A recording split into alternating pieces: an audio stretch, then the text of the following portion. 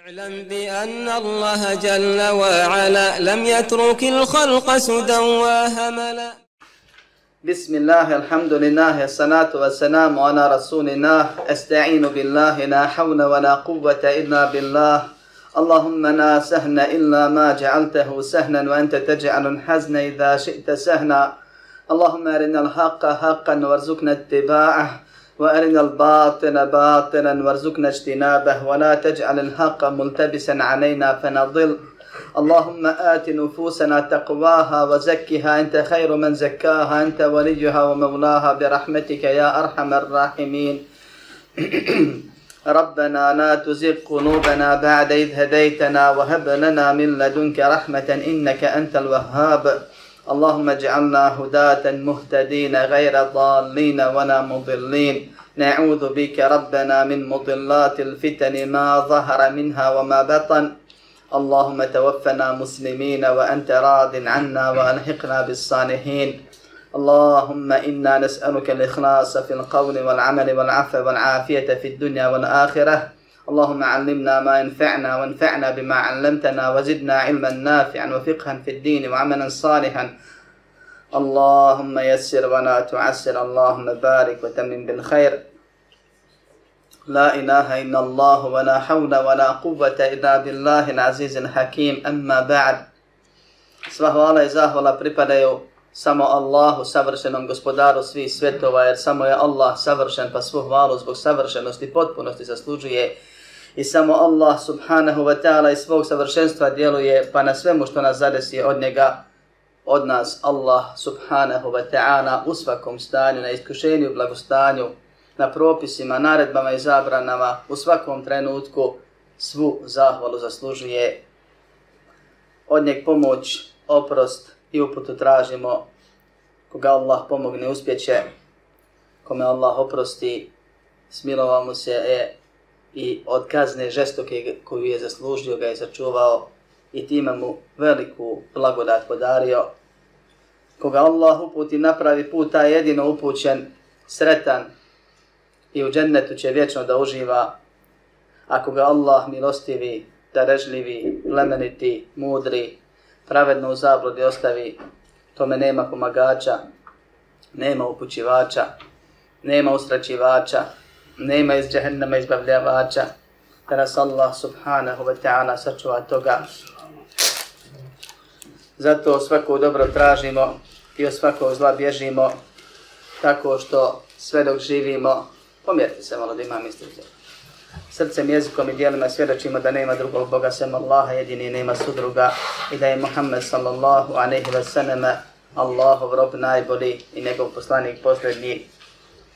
Molim Allaha uzvišenog njegovim imenima i svojstvima da nam podari iskrenost, ispravnost i do smrti ustrajnost na propisanim riječima i dijelima, da ovaj život koji nam je dat kao jedinstvena prilika iskoristimo u onome što će nam trebati nakon njega. I molim ga plemenitog da nam podari iskrenost, kabul, bereket u našim dersovima, da se njima i onome što s njih ponesemo okoristimo, a zatim obradujemo na dan kada Allah subhanahu wa ta'ala bude izlagao, ocjenjivao, vagao djela svojim stvorenjima. A zatim nastavljamo sa govorom o najboljim vjernicima, o uspjelim vjernicima, kao što Allah kaže već su uspjeli, o pravim sretnicima, Firdausa, najboljeg dženneta nasljednicima, koje je Allah subhanahu wa ta'ala opisao u prvih 11 ajeta sure Mu'minun i nazvao suru po njima. Oni imaju 6 osobina. Neko će reći 7. Ako govorimo o ljudima, onda ima 7 osobina. Ako govorimo o vjernicima, onda ima 6 osobina. Kako to?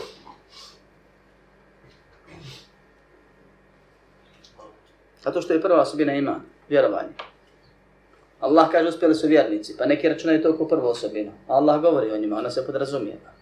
Nakon toga nabraja 6 osobina koji čine najboljim vrhunskim vjernicima. Mi smo govorili kratko o imanu preprošli put na prvom dersu jer smo o imanu puno, nadaleko i naširoko govorili više puta, pogotovo kroz vasitijsku akidu. Zatim smo govorili u 2 dersa, ostatak govora, o skrušenosti, vrijednosti i propisima skrušenosti u namazu, o razlici između skrušenosti i prisutnosti srca, o tome kakav namaz jednog vrhunskog ili pravog vjernika treba da bude, kako ja i ti treba da klanjamo svaki dan 5 puta dnevno kad se Allah obraćamo i odazivamo, nakon što nas je uputio i počastio da pred njega stojimo.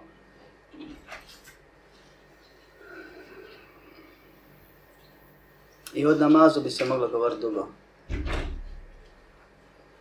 Rezime onoga što je došlo u ajetima i hadisima i što smo uglavnom govorili u proteklim dersovima je da ko nema namaza, nema vjere.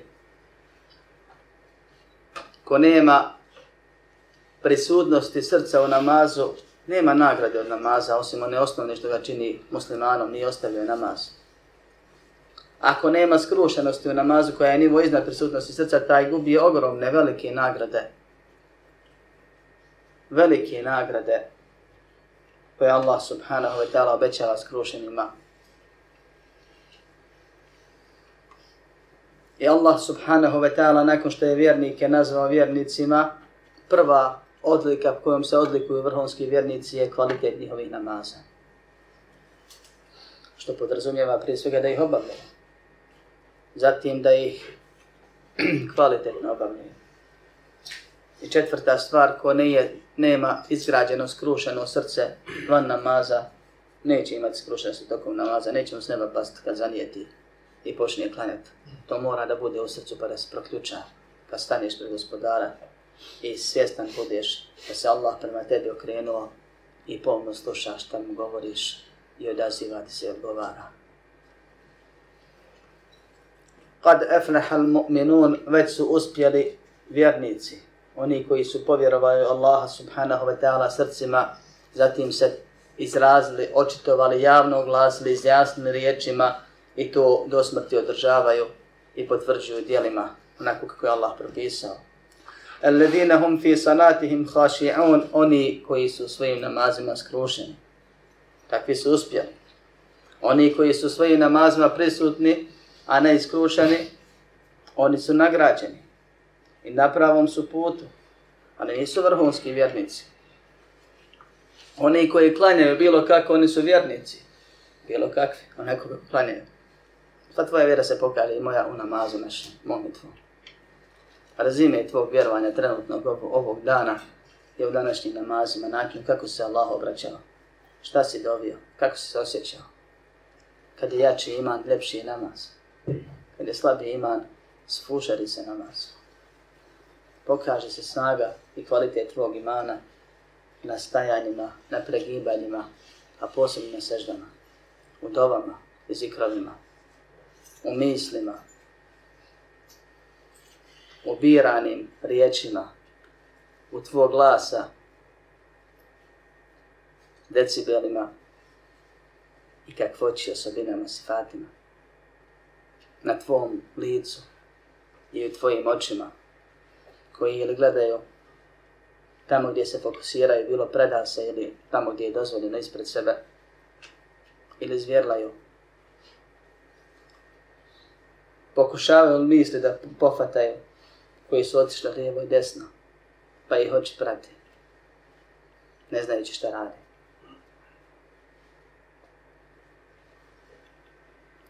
Nakon što je Allah subhanahu wa ta'ala opisao vjernike prvom osobinom nakon imana i vjerovanja, koja se podrazumije u njihovom nazivu, kaže وَالَّذِينَ هُمْ عَنِ اللَّغْوِ مُعْرِدُونَ, oni koji se legla klone. Ovdje se prevodi kao besposlica, što je osnovno značenje riječi legla. Ali ne mora biti ujedno i tumačenje. Allah subhanahu wa ta'ala legl spominje u Kur'anu na više mjesta. I ovdje kaže klone se lagva. Na drugom mjestu kaže وَإِذَا مَرُّوا بِاللَّغْوِ مَرُّوا كِرَامًا. Kad prođu pored lagva, časno prođu. Na trećem mjestu kaže وَإِذَا سَمِعُوا اللَّغْوَ أَعْرَضُوا عَنْهُ وَقَالُوا لَنَا أَعْمَالُنَا وَلَكُمْ أَعْمَالُكُمْ سَلَامٌ عَلَيْكُمْ لَا نَبْتَغِي الْجَاهِلِينَ. Kad čuju lagvu, okrenu se od njega, izmaknu se, udalje se. I kažu nama naša, vama vaša djela. I onda im lijepe riječi kažu da se izvuku i sačuvaju od toga, a ne znači da ih poselame. I kažu nećemo mi da imamo ništa s džahilima, nismo mi kovi, zato nećemo da učestvujemo s vama u tom lagvu. U Bekari kaže la yu'ahidukum Allahu bil lagvi fi aymanikum. Kad govori o zakletvama kaže Allah vas neće kazniti zbog lagva. Tu lagvu nije kritično osuđen. Kad se lagvom zakunete, to nećete. Pa prekršite, za to niste griješni. Nego za ono što srcima naumite. Tu se cilja ne namjerna zakletva. Ljudi govori Allah mi wallahi i tako dalje. Postanu mozrečica. Ili kad ljudi misle da su u pravu pa se zakune Allahom sa ubjeđenjem, kasnije se ispostavi da nije u pravu. Kaže Allahov poslanik alejhi salatu vesselam u hadisu koji bilježe Buhari i Muslim u svoje dva sahiha: "Iza qulta lis sahibika yawm al-jum'ati wal imamu ansit wal imamu yakhutubu faqad laghawt." Ako kažeš onom do sebe na džumi, šuti. Šuti, slušaj hudbu, tako je propisano. Govoriš riječ istine. Dok imam govori, dok imam drži hudbu, ako kažeš nekome šuti, faqad laghawt. Čine si prekršaj džumi, izgubio si nagradu džumi. Pa si koristi riječ lagv. Lagv u osnovi u jeziku znači ono od čega nema koristi. U šerijetu može značiti ono od čega ima štete. Ili ono od čega nema koristi. Ili ono što je u osnovi dobro, a u datom momentu nije dobro, ne treba, ne smije se, imat će štetu zbog toga. Podučiti čovjeka, upozoriti čovjeka da ne priča za vrijeme džume je obaveza i sevap, ali ne tokom hudbe. To moraš uraditi prije. Pogotovo koje je tvoje dijete da te ne sramoti sve nas. A imamo braće čija nas djeca brukaju na džumama. I moramo o tome javno da govorimo.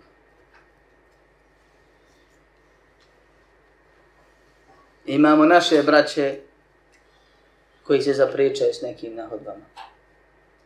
Podučiti čovjeka da ne smije pričati za vrijeme hudbe je obaveza. To su riječi istine i ispunjavanje davetske obaveze, savjeta.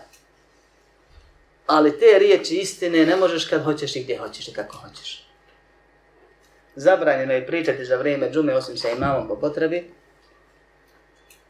I zato svaka priča, pa makar mu rekao šuti, što je istina ispravno i treba tako, samo ne tad. Za vrijeme džume je neispravno. I grije, i greška. I gubiš nagradu džume. I to poslanik alejhi salatu vesselam naziva lagvom. Allah uzvišeni u Kur'anu opisuje vjernike koji se okreću, doslovno prevedeno, bježe, izbjegavaju lagv, koji pored lagva prolaze dostojanstveno, časno, ne dotiče ih, pričat ćemo ovim nije. Koji kad im neko lagvom se obrati, izmaknu se, izvuku se. Iskuliraju ga, fino mu kažu neke riječi kojima će samo sačuvati izmeći. Što? Neće oni s džahilima. Neće da budu ko džahili, neće da budu džahili. Jer to je džahil. I još se u drugim situacijama spominje ova stvar na drugi način. Lagv i lahu također može značiti igra, zabava, zabavljanje. Što šerijatom je određeno također. I nije zabranjeno se zabavljati, i nije dozvoljeno svakako se i svačim igrati i zabavljati. I strogo je zabranjeno u tome pretjerivati. Jer ovaj svijet nije ili ovaj život moj i tvoj koji mi je dat u imanet, koji nam je dat u imanet, nije za igru i zabavu. Ali u njemu smije biti igre i zabave. Pod šerijatskim okolnostima i uvjetima. Allah subhanahu wa ta'ala kaže وَالَّذِينَ هُمْ عَنِ اللَّغْوِ مَعْرِدُونَ Oni koji se klone lagva, kaže Ibn Abbas, to je širka. Kaže Ibn Abbas na drugom mjestu, to je batila. Kaže Hasan al-Basri, to je grijeha. Kažu drugi, svega što je neispravno. Kažu treći ili četvrti, laži, lažnog govora, uvredljivog govora, psovki, vulgarnosti. Kažu peti besposlice, dangube, tačnije. Kažu šesti definišu, kao što je šejh Ebu Bekr al-Džezairi i drugi, pokušava, pošto je savremenik, rahimahullah, doskora je živio, pokušava nam se obratiti jezikom koji mi govorimo i razumijemo, definisati stvar jednom rečenicom ili definicijom koja obuhvata sve njene dijelove. Pa kaže sve ovo do sad, i nije on jedini koji to govori, ali sve ovo što je spomenuto nije razilaženje. Da se sad mi raspravljamo ko je u pravu, je li širk ili je grijeh. Jer širk je grijeh, samo najveći. Ili ovo ili ono. Kaže, lagv je opština, lagv koji je u šarijetu, ne ona u jeziku. Jeziku je ono od čega nema koristi. Kaže, lagv koji se spominje u Kur'anu je sve ono s čim Allah nije zadovoljan od misli, riječi ili dijela. Sve ono s čim Allah nije zadovoljan. I zato riječ šuti na džumi poslanik alejhi salatu vesselam naziva lagvom, a riječi su ispravne. I nije grehota reći nekome šuti onako. Naprotiv, obaveze i sevap je reći nekome šuti kad imam bude držao hudbu. Prije hudbe. Ali kad kažeš to, onda kad ne smiješ da govoriš, biva lagv. Biva ono s čim Allah nije zadovoljan. Lagv je sve ono s čim Allah nije zadovoljan. Od najvećih grijeha to su ona djela koja izvode iz vjere. Veliki širk, veliki kufr, veliki nifak. Bilo u srcem, razna ubjeđenja koja izvode iz vjere, ili riječi koje izvode iz vjere, ili djela koja izvode iz vjere. Zatim mali kufr, mali širk, mali nifak, jer je po kategoriji to najopasniji grijeh koji ne izvode iz vjere. Zatim ostali veliki grijesi. Zatim mali grijesi. Zatim danguba pretjerana. Danguba, a ne odmor. A i u odmoru ima dangube. Ali se u šerijetu pravi razlika između dangube i odmora. Pa je jedno pokuđeno ili zabranjeno, a drugo propisano, dozvoljeno ili čak obavezno. Kaže, oni koji se klone lagva, klone se svega što je Allah zabranio, što se kosi sa svrhom njihovog života. Od ubjeđenja, riječi i dijela nevjerstva, nevjerovanja, ili velikih grijeha, ili malih grijeha, ili stvari koje su osnovi propisane, ali su tad u tom momentu zabranjene, ili stvari koje su propisane, ali izazivaju veću štetu ako ih uradiš ili kažeš, jer Allah nije zadovoljan da se pravi šteta i nered na zemlji. Ili stvari zbog kojih ti gubiš ahiret, ili stvari zbog kojih ti gubiš dunjaluk. Danguba. Vrhunski vjernice klone dangube. Prije malih greha. Malih prije velikih greha. Velikih prije malih širkova, kufrova i nifaka. A pogotovo se klone dijela nevjerstva jer su vjernici. Izbjegavaju i strahuju širka od kufra. Od onoga zbog čega mogu vječno biti mučeni i paćeni bez prestanka. Od strane milostivog gospodara koji žestoko kažnjava, čiju su milost mogli dobiti da su se trudili.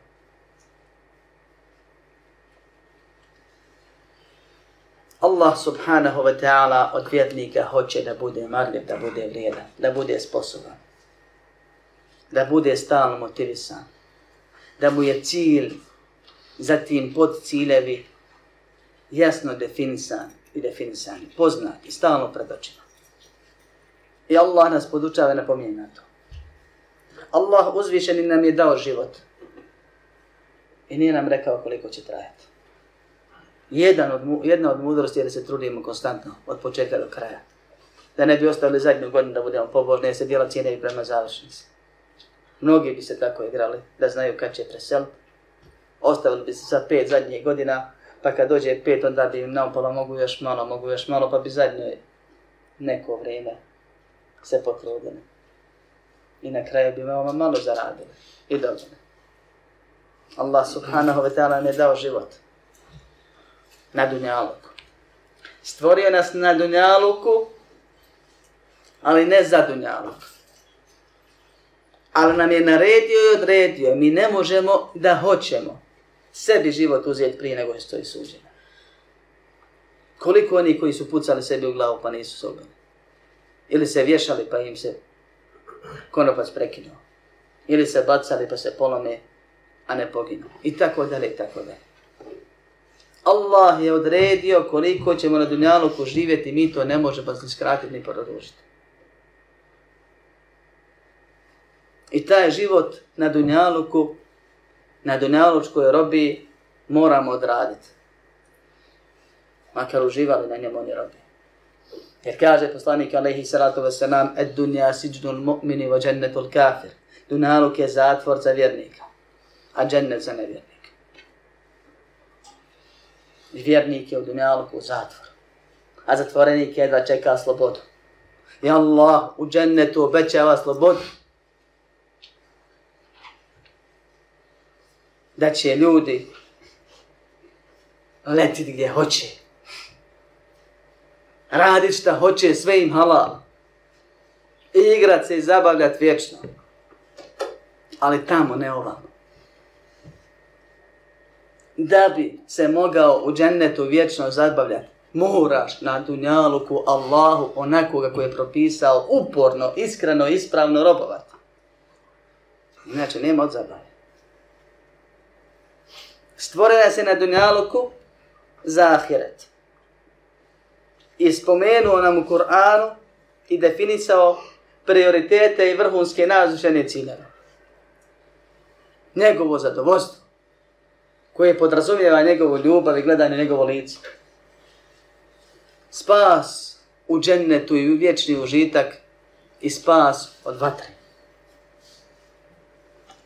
A zatim nas pustio i natjerao da moramo proživjeti onoliko koliko nam je propisao. I zato Karuna, koji se šakom dunjaluka uzoholio, Allah kaže da je bilo prije njega koji su bili bogatiji, ima Boga mi dan danas koji su od njega bogatiji. A bio je jedan od najbogatijih ljudi na planeti u historiji. Ali nije bio najbogatiji. Koga je ponio njegov dunjaluk, pa Allah spominje savjetovanje onih koji su ga savjetovali. La tefrah inna Allaha la yuhibbul farihin. Nemoj se previše hvalicat, radovat. Nemoj te ponese. Allah ne voli takve, kaže. Wabtaghi fima ataka Allahu dar al-akhirah. Traži onim što ti je Allah dao ahiretsku kuću. Dato ti je za ahiret, ti dato za ovaj svijet, ono što imaš, blagodati.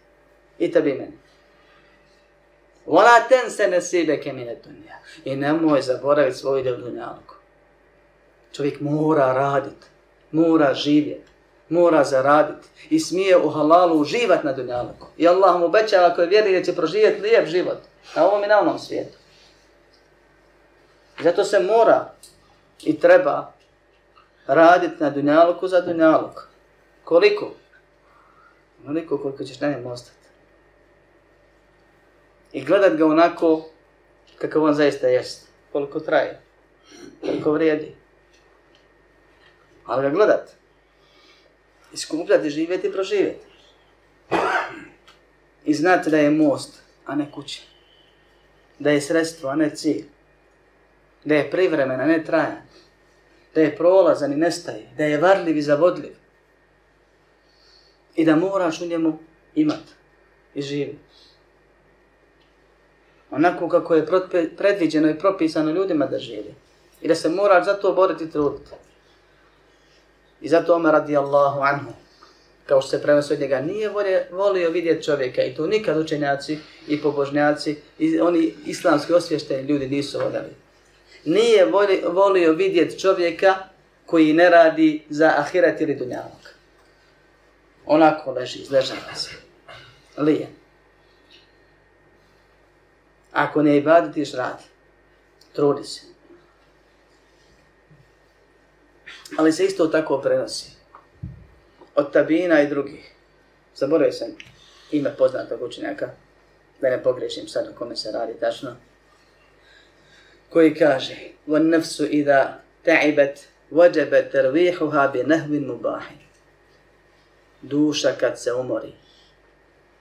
Insan se umori i dosadi mu, da, tako, ma koliko neobično zvučalo, ibadet i trud za ahiret, a pogotovo rad za prolazni, teški dunjaluk. Rad, prisilni rad na ovoj dunjalučkoj robi. I kogod radi, umori se. I kogod iz dana u dan radi, treba da se dođe mu vakat kad mora da se odmori. Kaže duša kad se zamori, dunjalkom ili ahiretom. Vađebe, obavezaju je odmoriti halal odmorom i razumom. Koliko se odmara, braćo moja? Koliko treba da se odmoriš da možeš nastaviti dalje radiš i trudiš se. Odmor pravi, konstantni i vječni je tamo. Privremeni, obavezan odmor je ovamo. Da napraviš pauzu, odmoriš dušu, odmoriš tijelo, prikupiš energije i volje da nastaviš dalje. To je propisano. I to isto spada u jezičko značenje legval, to nije zabranjeno, to nije ono što im Allah nije zadovoljan. Naprati, kažu učeni ljudi da je obaveza to učiniti. Allah je zadovoljan s tobom kad odmaraš da bi mogao nastaviti dalje. A nekad se život pretvori u odmor. S kahve na kahu, sa sjela na sjelu, sa igre na zabavu i obratno. A usput to moraš radiš. Allah subhanahu wa ta'ala kaže poslaniku alejhi salatu vesselam, a inače kad neko nekog voli, najbolje mu savjete dijeli. To je pravilo kod svih. I stvorenja i kod stvoritelja. Allah subhanahu wa ta'ala voli vjernike, voli poslanike, a među poslanicima najviše voli Muhammeda sallallahu alejhi ve selleme. Pa kaže mu: فَإِذَا فَرَغْتَ فَانْصَبْ وَإِلَى رَبِّكَ فَارْغَب. Kad dobiješ vremena, uspravi se ili zakreni se, usmjeri se i traži ono što je kod tvojeg gospodara, posvijeti se ibadetu. Čim ufatiš slobodna vremena, od savjetovanja, od privređivanja, od putovanja, okreni se radu za onaj svijet. Većina ljudi danas, pa i vjernika, radi za dunjalu zato što mora i to je normalna stvar, to je prirodna stvar. I jedva čeka da prestane rad za dunjalu kako bi radio, zašto? Za nefs. Kako bi sebi čefio, odmorio, ugodio. A ahiret tako se šta stigne i koliko se stigne. Ono nužno vjernici rade, ovi drugi ne rade ni to. I ponekad nešto da se pere savjest, da utješi sam se. Ono ima i ona fila, znate, bavi se i ona čini. Jel misliš da ima bolji savjet od toga što gospodar svjetova savjetuje svoje najdraže stvorenje? Wallahi ne. Kad uhvatiš priliku, iskoristi je za ibadet. Zikr, sadaku, dovu, namaz ili nešto. A kad se umoriš i od toga, Jer kaže Allahov poslanik alejhi salatu vesselam kad govori o zikru: Inna Allaha la yamallu hatta tamallu. Allahu neće dosaditi dok vama ne dosadi. Da nam nagrađuje, da nas vraća i tako, ko što u onom poznatom drugom hadisu, je dokaz da ti može dosaditi, da je prirodna stvar da kad nešto puno često radiš dugo, da ti postane to monotono. Ne misli se sad ono dosadno, ti u smislu da mrziš i prezireš tu stvar. Nego da nam i to dosadi. Pa kad nađeš vremena od dunjaluka, posveti se ahiretu. A kad se umoriš od jednog i od drugog, odmori se. Onoliko koliko ti treba i dovoljno. Odmori se lehvom, dangubom, mubahom, dozvoljenom. Onim što nije grijeh. I nemoj dopustiti da ti neko pamet soli, zato što je on u momentu aktivnosti, a ti u momentu odmora. Pa ti priča priče, kao što ima ljudi, moram reći pokvarenih, makar bili vjernici, makar bili učeni. On se odmara kad se umori. Međutim, kad je on aktivan, a vidi nekoga se odmara, onda počne citirati ajte, da vjernici izbjegavaju dangube, da ovo ili ono, da savjete davati. Da. Nemoj dopustiti sebi, ako si zaista uspostavi ovaj sistem u životu, da radiš za dunjaluk onoliko koliko moraš i da radiš za ahiret u ostalim situacijama i da se planski odmaraš onim što je halal. Ne daj da ti neko taj odmor pokvari, treba ti taj odmor. Wallahi, treba ti taj odmor. I taj odmor treba biti periodičan. I taj odmor treba biti u onome što tebe odmara, o čemu ti lično uživaš. I ja slobodno i otvoreno ovdje kažem, pogotovo u našoj situaciji, makar bio i mekruh. Jer za mekruh nećeš biti kažnjen, a preče ga je ostaviti. Koga ostavila radi, bit će nagrađen. Samo da nije haram. Radi ono što tebe opušta i nek priča ko što hoće. I da si lijen, i da si djetinast, i da hoćeš ovo ili ono, ili ne znam nija šta, i da dangubiš. Pod uvjetom da kad ti on kaže ili ako čuješ nešto ili ti naumpadne šetnje ti donese kad te neko vidi, da je tebi mirna savjest. Da ti tačno znaš da ti imaš određeno vrijeme gdje se odmaraš. Jer ako te njegove riječi pogode, znači da je čovjek u pravu.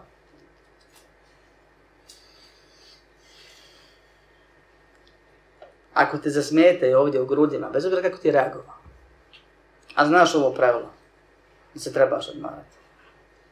Pa ti pored toga zasmeta, onda ipak je čovjek u pravu. Možeš ti njemu reći šta hoćeš. Ali si definitivno prešao mir u odmor. Počnijemo od ove stvari. Obaveza je se odmoriti. Odmarati, ne odmoriti. Ne možeš nikad odmoriti, pa onda nastavi do smrti. Onoliko koliko je treba. Uvjet za taj odmor je da nije haram. Da je dozvoljen. Milion načina za odmor postoji. Nekog odmara samo da prespava, da. Znam jako uspješnog čovjeka koji radi baš puno aktivnosti i koji kaže jedan dan u sedmici prespavam cijeli. Ustajem samo na namazu, na obroke, da bih mogao izdržati sedmicu dana ovim tempom. I tako godinama. Nekom je odmor šetnja, trčanje, treniranje. Nekom su igrice, nekom je silovi, društvo, s porodicom ili se ranima. Nekom je putovanje, ovo ili ono. Ti znaš šta tebe odmara i ti izaberi sebi odmor. I pusti ljude da misle i pričaju šta hoće. Ali nek odmor bude u granicama odmora, a ne stalna i obavezna aktivnost. Moraš ići. I kogod zovne ideš. I uvijek te vide kako se odmaraš, to je dangubiš. Ta danguba je level koji je propisan ovdje. Allah opisuje vjernike da nemaju te dangube. Nisu poznati ko ljudi koji su stalno slobodni, osim kad rade, kad su na poslu. Iznad toga su grijesi bilo koje vrste. Ili greške, ili pogrešne stvari, pogrešni potezi. Kad kažeš istinu gdje ne treba i kad ne treba. Kad uradiš djelo koje će izazvati veću štetu ili jednaku štetu. Makar se radilo pozivanje na dobro, odvraćanje od zla. Kad kažeš na džumi šuti, to je primjer sam. Iznad toga su grijesi. Pogotovo zulum prema drugima. Poput lažnog svjedočenja. Potvore. Ogovaranja. Pretresanja ljudskih sudbina i života. Pa tu uđe u svašta. Otkrivanja tajni. A zatim ono najgore što izvode iz vjere. Vrhunski vjernici se klone dangube, a kamoli ovi stvari. A nisu meleci. Zapadaju oni u grijehe, ali to ne traje dugo. A peče ih jako. Pa se i brat je drugi šta mu je, pa nije to ništa. Nije tebi ništa jer si ogrezuo. Sam znao navoditi prije primjer, nije baš plaho, možda lijep, ali slikovit. Kad čovjek autom prođe kroz neko blato pa se dobro isprska, pa ovdje na praon da opere. Imaš 1000, 2000, 5000 tačkica. Ne vidiš razliku u početku pranja. I lijepo ti izgleda kad se pereš onako. Međutim, poslije, ako ga dobro naopereš, ostane 5, 6, 2, 3, 1, mrlja. I bode ti oči. Nisi rahat i nisi završio i nećeš prestati dok i nju ne se pereš. Zato ovi prvi što imaju svašta pri sebi, njima je čudo što se ti obraćaš. Kad imaš 5000 tački, šta fali još koja. A oni drugi, kojima to nije običaj, nije osobina, i nisu navikli da žive pod osjećajem da je Allah na njih srdit, da nas Allah sve sačuva toga, njima smetaju male stvari. A može ih šeitan prevariti da upadnu i veliki. Ali one još više peku pa se još brže iz njih vade. I kaju. Allah je otvorio vrata pokajanja. I zato je vlije griješi. Samo njihovi grijesi nisu namjerni, nisu trajni, ako namjerno padne u momentu slabosti, brzo se vade i puno se kaju. I puno nakon toga sebe mali i mizerni smatraju i svoje djela omalovažavaju. I zbog toga kod Allaha velike stepene postižu i veliki ugled uživaju. Molim Allah da nas učini takvi. Allah subhanahu wa ta'ala nas stvorio za onaj svijet. I odredio da moramo proći, preživjeti ovaj svijet. I dozvolio i propisao da radimo za dunjaluk, ali da nikako ne promijenimo i zamijenimo i poremetimo prioritete, da nam ne postane to glavna preokupacija. Nego nam je propisao preokupaciju za ahiret. Od tih stvari imamo jedan zanimljiv primjer. Kada si dova pribuđenju iz sna. Ko zna? Šta kažeš prvo kad otvoriš oči?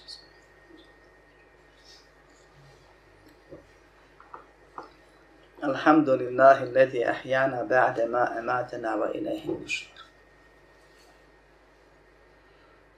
Kad hoćeš na sabah, pa da započneš dan. I kad god se probudiš nakon toga. Ali prije svega čovjek treba da ustaje ujutro. Htio ne htio moraš ustati na sabah, makar i legao poslije njega. Nakon noći koja prođe i zore kojom novi dan i nova prilika za život dođe. Propisano je buđenje na sabah u tom periodu zore do izlaska sunca. Propisano da kad otvoriš oči kažeš sva hvala i zahvala Allahu koji nas je oživio nakon što nas je usmrtio. Allah kaže u Kur'anu da nas usmrćuje svake noći. وَهُوَ الَّذِي يَتَوَفَّاكُمْ بِاللَّيْلِ وَيَعْلَمُ مَا جَرَحْتُمْ بِالنَّهَارِ. On je taj koji vas noću usmrćuje, a zna šta danju zarađujete, radite. Kaže poslanik alejhi salatu vesselam: "An-nawmu akhul maut." San je brat smrti, to je vrsta smrti, vid smrti. Samo mala smrt. Duša izađe, ali ne ode trajno. Ode da se vrati, osim kome Allah hoće, pa je zadrži. I svako večer ti si mrtav. I svako jutro ti si proživljen. Sve do jednog dana kad budeš pravo usmrćen i opet ćeš biti proživljen.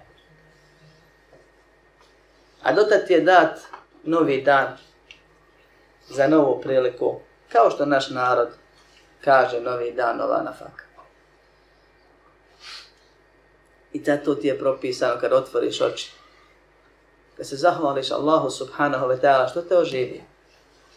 Jer mogao ti je dušu ne vratiti i ima ljudi kojima se ne vrati. I jednog dana kad je uzme neće je vratiti. Pa nećeš imati novu priliku za novu nafaku.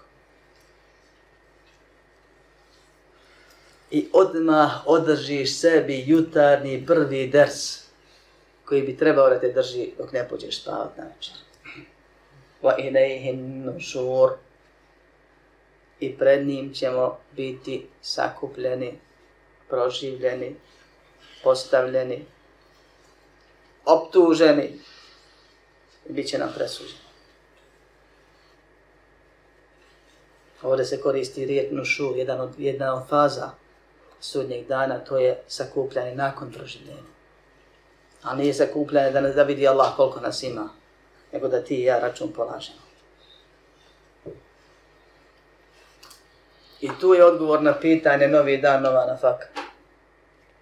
I tu je odgovor na pitanje šta je to i da li treba se boriti da se obezbijedi svjetla budućnost. I tu je razlog zbog čega je Ali radijallahu anhu jedne prilike skupio grupu svojih jarana pa ih odveo na mezari. I počeo da viče i doziva mrtve. A zna Ali da on njega ne čuje radijallahu anhu i da mu se neće odazvati. Nego dersi sebi onim svojima koji je doveo tu da uzmu lekciju. I kaže o stanovnici kabura, da vam kažemo naše vijesti, da vam kažemo šta ima kod vas, jer bili ste vi s nama večer. Što se tiče, kaže, onoga što mi imamo reći, to je sljedeće. Vaše pare su podijeljene. I metak i ono za što ste radili, što ste skupljali, već je u tuđim džepovima, podijeljene. Vaše kuće su naseljene. Neko će se useliti, neko će prodati, neko će naslijediti. Vaše žene su se poudale. Imate li vi šta da nam kažete? Recite nam vi šta ima kod nas, kod vas za nas.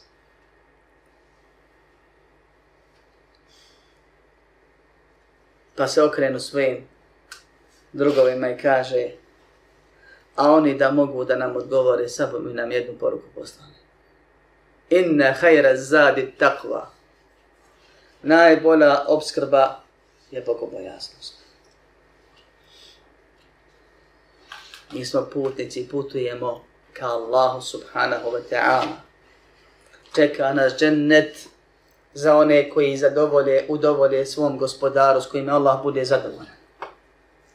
Allah traži da žurimo ka milosti i oprostu, da se takmičimo, da trčimo, a zatim na kraju kaže da bježimo njemu. Jer nam džehennem puše za vratom svakog dana. Svakome od nas.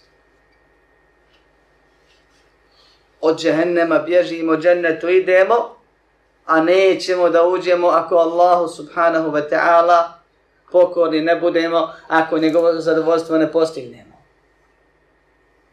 I zato insan svakog dana je putnik, musafir. Dani prolaze, tjeraju te naprijed, fazu po fazu prelaziš, htio ne htio. A putnik treba opskrbu. I nije normalno ako kreneš na put, pogotovo ako traje više dana, da kažeš ješću ja kad stignem. Moraš nešto ponijeti, nešto nabaviti. Bilo od kuće ili novac da kupiš ako imaš gdje i tako dalje. Nekad su ljudi morali od kuće na sve, snalazi se, loviti tako dalje. Sad je malo drugačije, ali svejedno je. Moraš imati opskrbu od tačke A do tačke B, tokom putovanja. Ali moraš imati cilj zbog čega si došao tamo, šta hoćeš tamo, što ideš. Niko ne putuje onako bez veze. Došao da se vrati.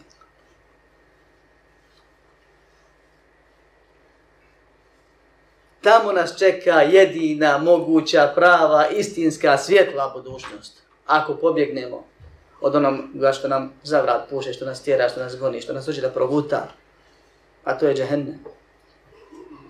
Ako budemo znali što idemo i kako treba da idemo i da hodimo, pa ne budemo šverali, slijetali, ne zaglavimo negdje u kanalu da nas džehennem stigne, nego budemo hodili pravim putem, pravo, ispravno. Stićemo u džennet vječni. Stićemo u kuću Allahovog zadovoljstva, kojom Allah zadovolji one koji su htjeli njega zadovoljiti. A ne može ko Allah niko. Mi koliko god se trudili, pa i najbolji među nama su griješili i moraju griješiti. Ljudi su griješnici. Nismo vrhunac savršenstva postigli, niti je to moguće. Allah kad bude davao ne griješi. On će svoje obećanje i svoju blagodat da upotpuni.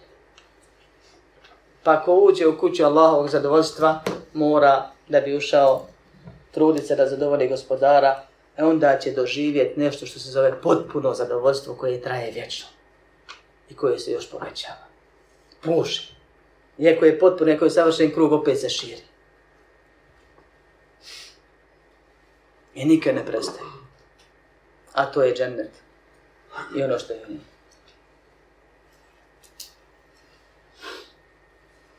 Allah uzvišeni kaže za džennetlije, kaže za vjernike, kaže za šehide, da su obskrbljeni nakon smrti. Da će biti obskrbljeni. Da će biti u džennetu hranjeni i pojeni. Vjernici, općenito svi. Treba nam obskrba. Treba nam danas, sutra, preko sutra do smrti obskrba. Ova dunjaluška putna potreba. I kad stignemo na cilj, treba nam tamo obskrba. Tamo je u džennetu vječna obskrba. Ali Allah uzvišeni kad govori o hađu i hađijama, kaže o te zavadu, obskrbite se onim što vam treba za put. Ne možeš krenuti s grlom ove godine na hađ.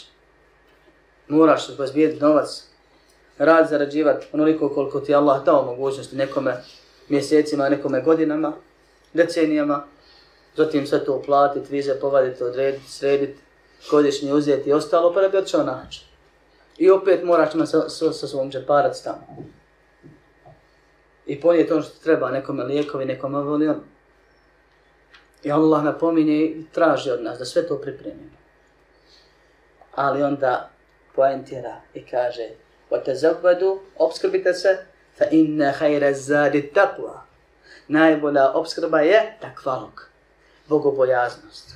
Da između sebe i Allahove kazne i srdžbe postaviš pregradu, tako što ćeš izvršavati ono što je naređeno i kloniti se onoga što je zabranjeno i time izbjeći da se Allah na tebe srdi i da te kazni. To je bogobojaznost. Opskrbite se. Kaže Alija da mogu ustati iz kabura, da nam mogu poručiti, da nam mogu poručiti, rekli bi nam ovo. Najbolja opskrba je bogobojaznost. Radiš šta hoćeš, zarađuješ šta hoćeš, ali ako ovo ne budeš zarađivo, nema tebe ništa. Kad dođeš ovamo gdje sam ja, vidit ćeš.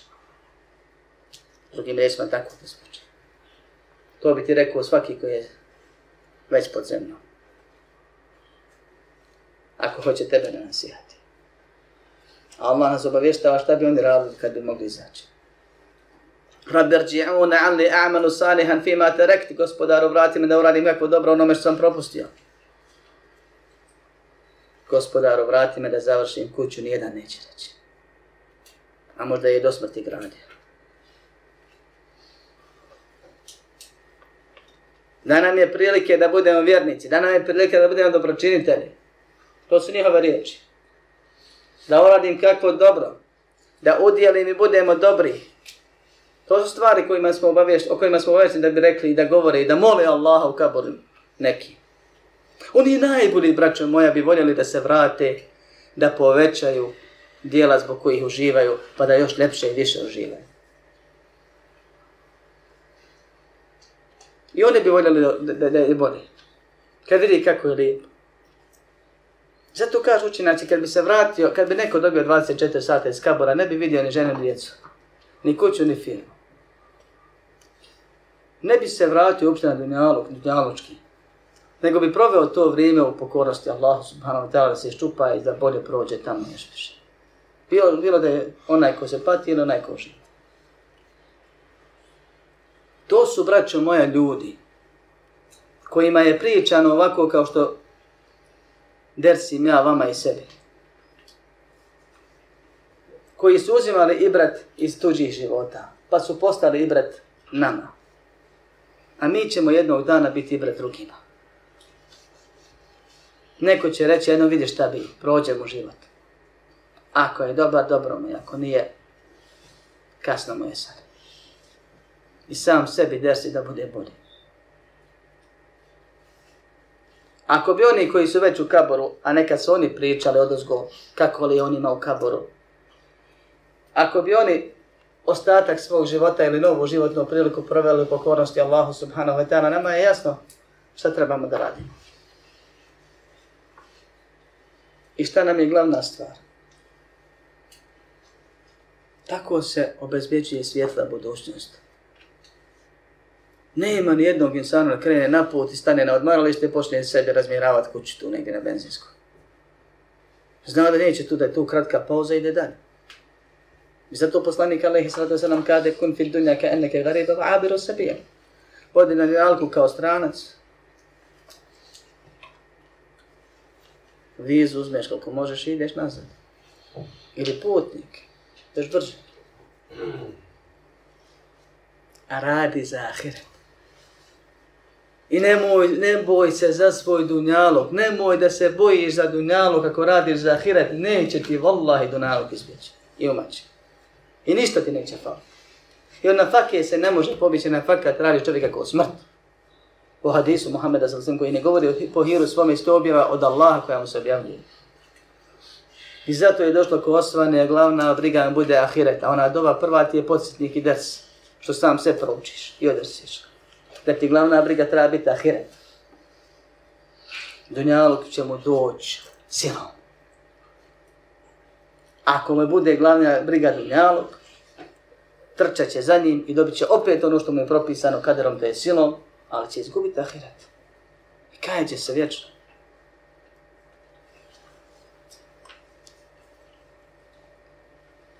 Novi dan, nova nafaka, na kojoj treba Allahu zahvaliti.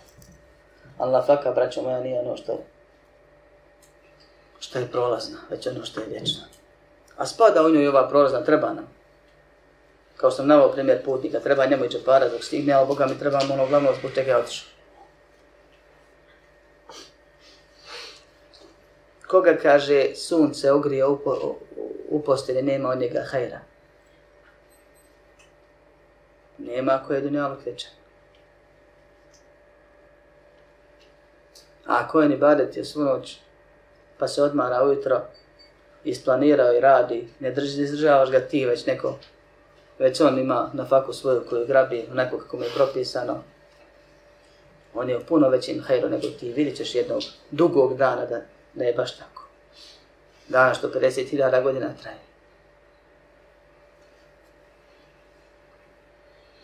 Kome prođe dunjaluk u radu za dunjaluk, od njeg nema hajra. Podijelit će ljudi sve što ostaviš za sebe. A šta ćeš ponijeti? A sigurno ćeš ponijeti.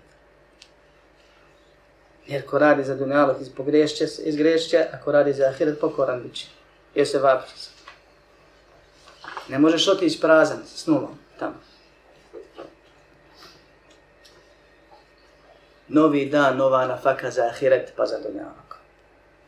Svjetla budućnost je na ahiretu, a malo u ovim fazama i na dunjaluku.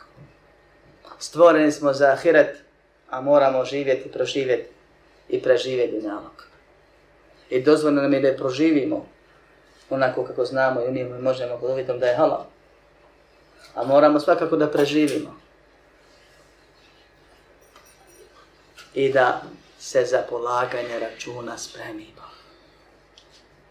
Na tom putu sve što nas odvraća je lego. Sve što nam smeta je šteta. Treba preskočiti ili zaobići. Na lijep način. وَإِذَا سَمِعُوا اللَّغْوَ أَعْرَضُوا عَنْهُ kad čuju legvu, okrenu se, izmiču se i kažu salamun alejkum, salam alejkum, ali ne bukvalno jer se protumače na drugim mjestima drugačije, to jest kažu riječi kojima će se izvući. Salimin, zdravi, čitavi, neokrznuti, neuprljani tim legvom, a da nisu grije. Ako ga neko vređa, dobacuje, neće se vređa s njim dobacivati. Bio vjernik ili nevjernik. Ajeti su mekanski. Mušnici Mekke su provocirali, vređali, dobacivali, smetali vjernicima. Allah njih uči. وَإِذَا مَرُّوا بِاللَّغْوِ مَرُّوا كِرَامًا. Kad prođu pored legva, prođu dostojanstveno. Nije to za njih. وَإِذَا خَاطَبَهُمُ الْجَاهِلُونَ قَالُوا سَلَامًا. Kad im džahili dobacuju, kažu riječi kojima će se spasiti, ne kažu selam alejk. To je greška. Ima i to mišljenje, ali ispravno. I jezički i šerijatski, da kažu riječi iz kojih će izaći zdravi čitavi. Kojima će izbjeći rasprave. Učenjaci spominju primjer onoga ko se raspravlja sa svakim kao primjer čovjeka koji laje na svačijeg psa. Da ti njega ušutkaš, da ti njemu vratiš. Ideš ulicom i čiji god pas zalaje na tebe, ti njemu odgovaraš. To djeluje stvarno, znate sami kako. Ali isto tako izgleda onaj ko se sa svakim raspravlja. I svakome odgovara. I uvijek hoće da bude u pravu. I ne da na sebe, i ne da sebi dobaciti reći. I uvredom vraća. Zato bilježi Ahmed, imam Ahmed, u Musnadu, sa dobrim lancem prenosilaca. Da su dvojice ljudi sjedili pored poslanika sallallahu alejhi ve selleme i jedan je vrijeđao drugog. Ashabi su, nije to bila ona uvreda neka tamo. A drugi mu govori alejke selam, neki teb selam. Neki ne tebe Allah spas, mir. Pa kaže, kao da ga selami, a ne vrijeđa. Kaže poslanik alejhi salatu vesselam, među vama je melek, koji na uvredu onome odgovara uvredama. I govori tebi se vraća to još više od toga, ti si gori nego što mu govoriš. A ovome koji govori alejke selam kaže, ne na njega, na tebe selam, tebi selam, melek dovi njemu selam. A to što na zlo dobrim uzvraća. Što ne pristaje na muku. Muka je čim te neko vrijeđa, njemu je muka. On je u muki. Ne treba nikom na muku pristaje. On je u ranama, ne treba je soliti. Pusti ga, dosta me balaja što vrijeđa. Još se trebaš i ti uključiti, ti se vrijeđa, ti s njim. I zato kažeš riječi kojima ćeš se izvući, ideš dalje. Dostojanstveno prođeš, ne učestvuješ. Ne obraćaš pažnju, ne zaliječeš se. Odlagla su, braćo moja, i sve mesele, rasprave, komentarisanja, od kojih nema koristi, ne može biti šteta. Objeđivanja. A posebno odlegla su raznorazne teorije zavjere u koje se čovjek upušta. Makar bilo ne možda i u pravu. Tebe Allah nije obavezao tu stvar, ti možeš ta promijeniti. Ako je neko planetarno skovao nekakvu zavjeru pa upravlja nečim, prvo Allah upravlja iznad njega svim, a drugo od te priče koju ne možeš dokazati imaš samo štetu i nikakvu korist. I to je level koji se mora ostaviti. Jer ako ne ostaviš, onda dođeš u situaciju da kontriraš džmau za početak, kao što radi takozvani ravnozemljaši. A zatim dođeš u situaciju da tumačiš ajete kako tebi godi, što je od teških grija koji mogu voditi u kufar.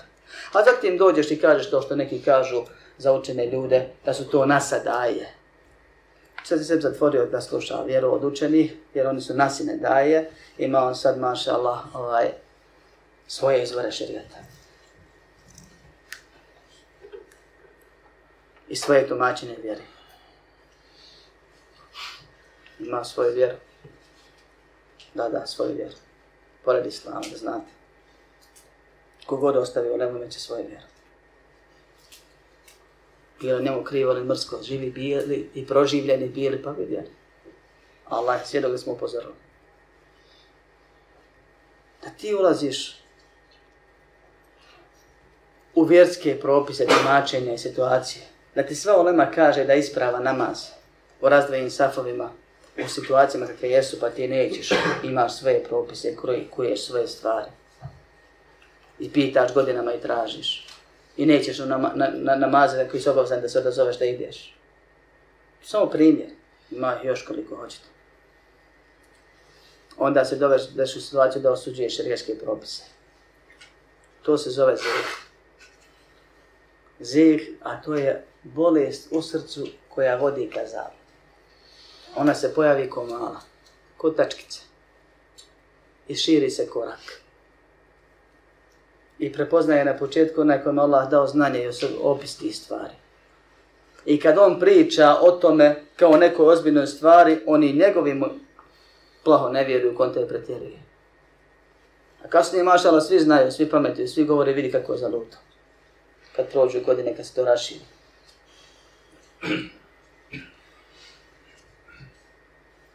Braćo moja, Allah upravlja svim. Nema masoni, ne tajne vlade, ne ovi ili oni. Braćo moja, Allah je kao kartu i ulaznicu za džennet postavio Islam kojeg je on objavio Muhammedu a.s. Ashabi shvatili, prihvatili, pa im Allah peča kao da je s njima zadovoljan. Dakle, Kur'an i sunnet po razumijevanju i primjeni ashaba. I ono što su ashabi radili u doba tabina i tabini od njih naočili pa primjenjali u doba tabina od fitni, od snalaženja u fitnama i postavka u fitnama je najispravniji postupak. I ne može čovjek biti boljeg imana i bojažljiviji i oprezniji za svog imana od ashaba i tabina učeni među njima. Pa da nama nešto sad imamo mi neke svoje načine kako da preživimo i proživimo ovo turbulentno vrijeme, a nećemo da se ugledamo na one iz prve generacije u sličnim ili identičnim situacijama. Opasne su to stvari. Takvi ljudi u svojim srcima imaju želju za nekom novom vjerom pored Islama. Samo zna da ne smije to reći ili pomisliti ili prihvatiti jer zna da bi ga to izveli iz Islama. Ali vremenom to postane činjenica koja je vidljiva svima. Od sitnica se uvijek počinje, sitnice su krupne stvari. U svemu. Sitnice narastu, još ako se zaljevaju i održavaju, i hrane, i gaje, uzgajaju, mogu prevelike stvari da postane. Blago onome ko su utočište i spas traži kod Allaha, vjerujući Allahu, kao što vjeruju Allah.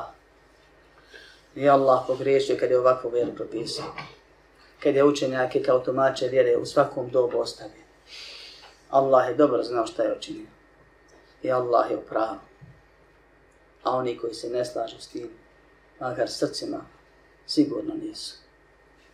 Molim Allah subhanahu wa ta'ala da nam podari i popravi i izliječi, da nam podari zdrava srca i izliječi naše srce.